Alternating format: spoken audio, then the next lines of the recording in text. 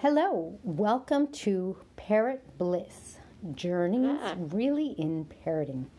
I'm Kaylin, and my yellow-naped Amazon Lorenza is here. You'll hear her moaning and groaning, making her sounds. You want to say hi? And in this episode, we are going to talk to you about how to choose your parrot as far as making sure that you are making a choice for a healthy, happy parrot. What are the signs to look for? Parrots are not inexpensive. How do you choose so that you get a parrot that isn't sick? Because let me tell you that I got a parrotlet.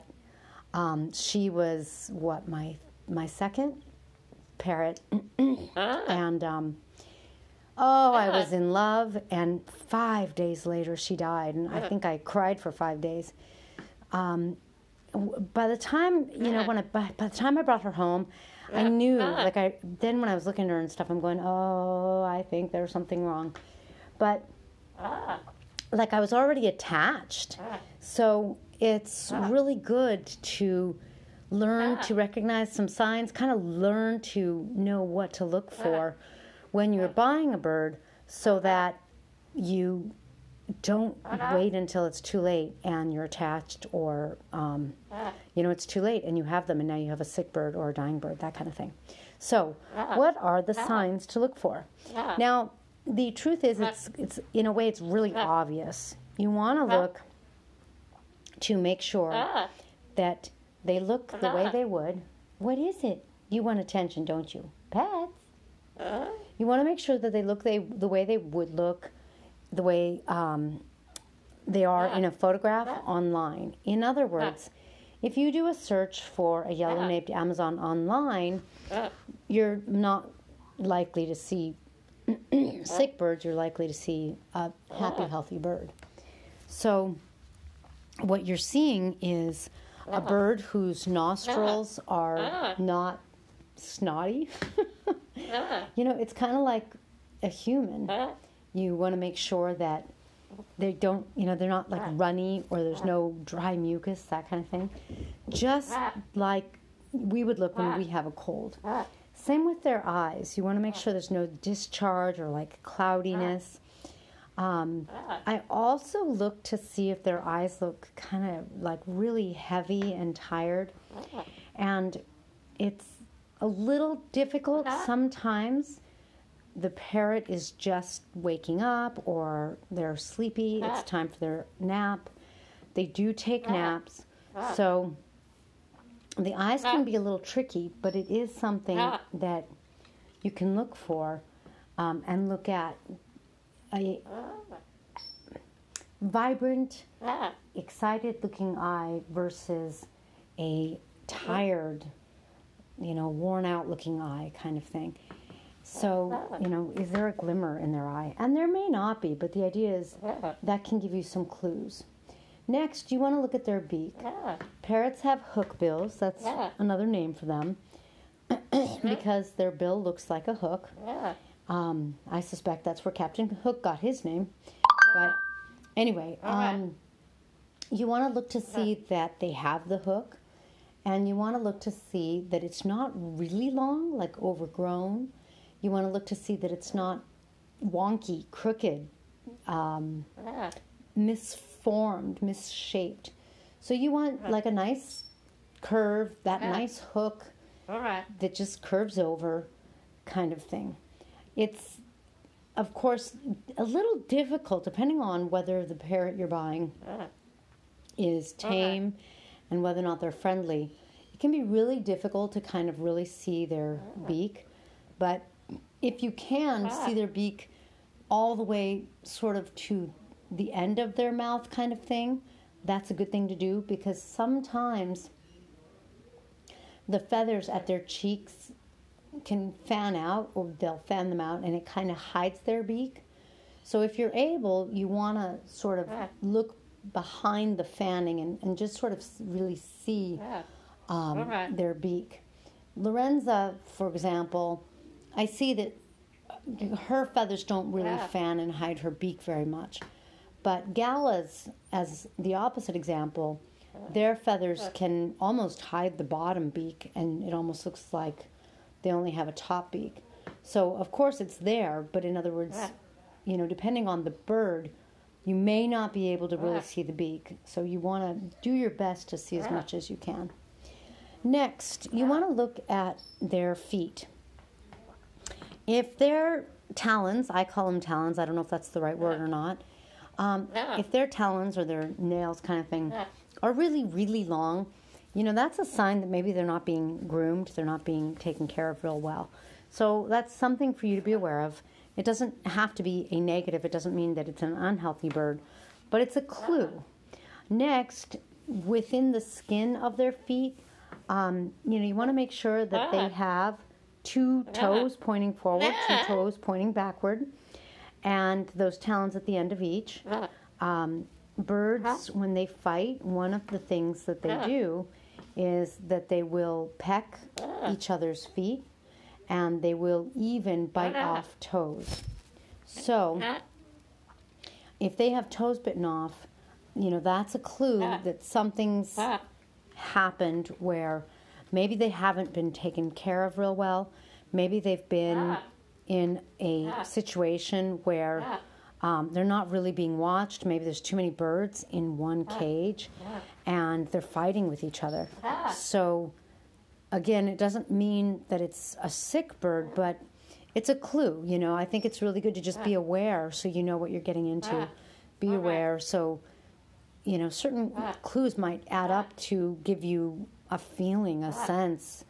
So it's just, another clue to look for, another thing to look for. Now, if their feet have like little white fuzz on it, and it would grow beyond their skin, like beyond their actual foot, and it's not like an inch beyond, but it's also not just, it starts flat on their feet, but if they have fuzz, it can be mites, and so you want to look and see, because if they have sort of like some little, it's almost like little white fuzz, and it almost forms little balls, so you kind of just want to look. If their feet look nice and clean, great. If their feet have little white fuzzies on them, you still might be fine. Like, you might feel like you can handle that, but that's really good to be aware of, because when you bring them home, you certainly want to quarantine them, because you don't, if you have any other animals, you don't want to bring them home and have them spread the mites, and have if you have other birds, have them get them, which can happen. And by the way, if they do have those mites, one of the things, there's medicine. You can buy medicine, and I think you can buy it at any exotic pet store, bird pet store.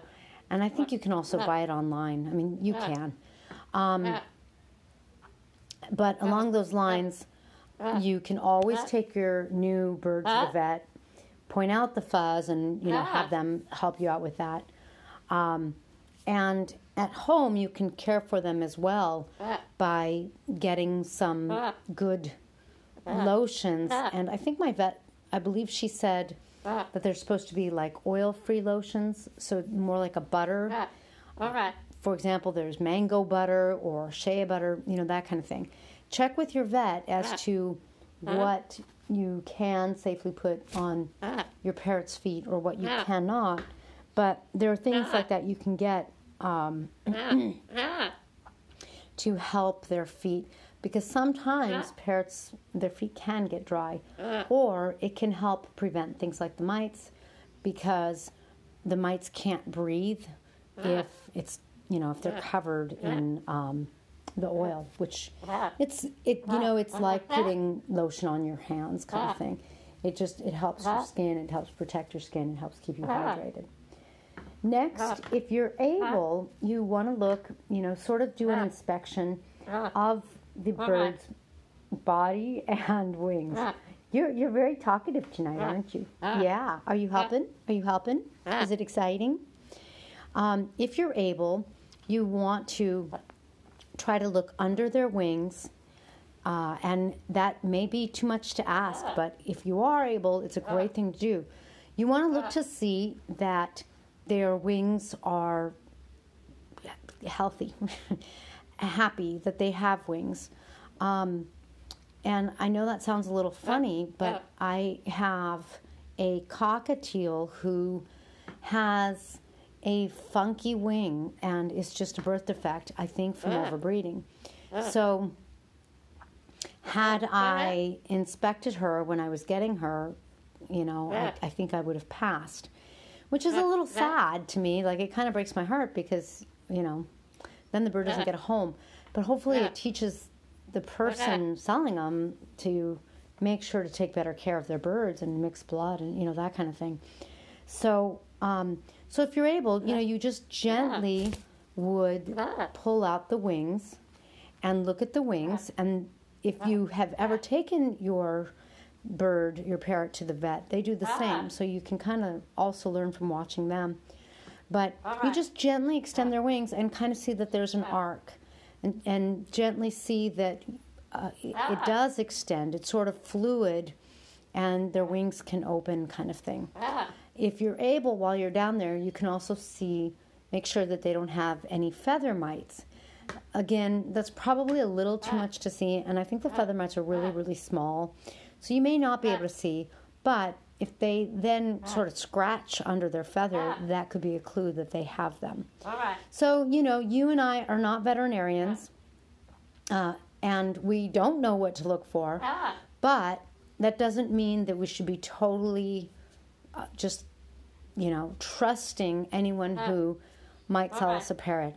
I think it's really important to sort of be smart about it, to have some at least visual things to look for, the nose, the eyes, the beak, the feet, because those are things that you can visually inspect without even touching the bird, kind of thing, so that you feel a little more confident, a little more comfortable about the bird that you're getting.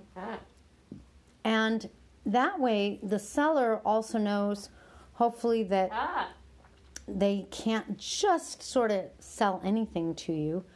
That you kind of know what you're looking for, and therefore they should hopefully take you a little more seriously. Make sure not to give you a bird that's ill or something like that. Along those lines, one or two more things to look for. When a bird is nice and fluffy, just really fluffed up, that can be a sign of illness. It can also just be a defense mechanism. And what I mean by that is, what? Birds will fluff up when they're trying to look big and bad and mean, because they don't want you to do anything to them. So they're trying to look as just big and powerful as they can. But generally speaking, after a few seconds, a lot of birds will shake it out, and then they'll de-fluff their feathers, and they'll sort of flatten their feathers again. But when a bird is sick, they will fluff their feathers because they're sort of hiding the fact that they're sick, and they might be hiding the fact that they're losing weight. You're probably not going to weigh the bird, and you wouldn't know what weight to compare them to anyway. In other words, you don't know what they weighed when they were healthy.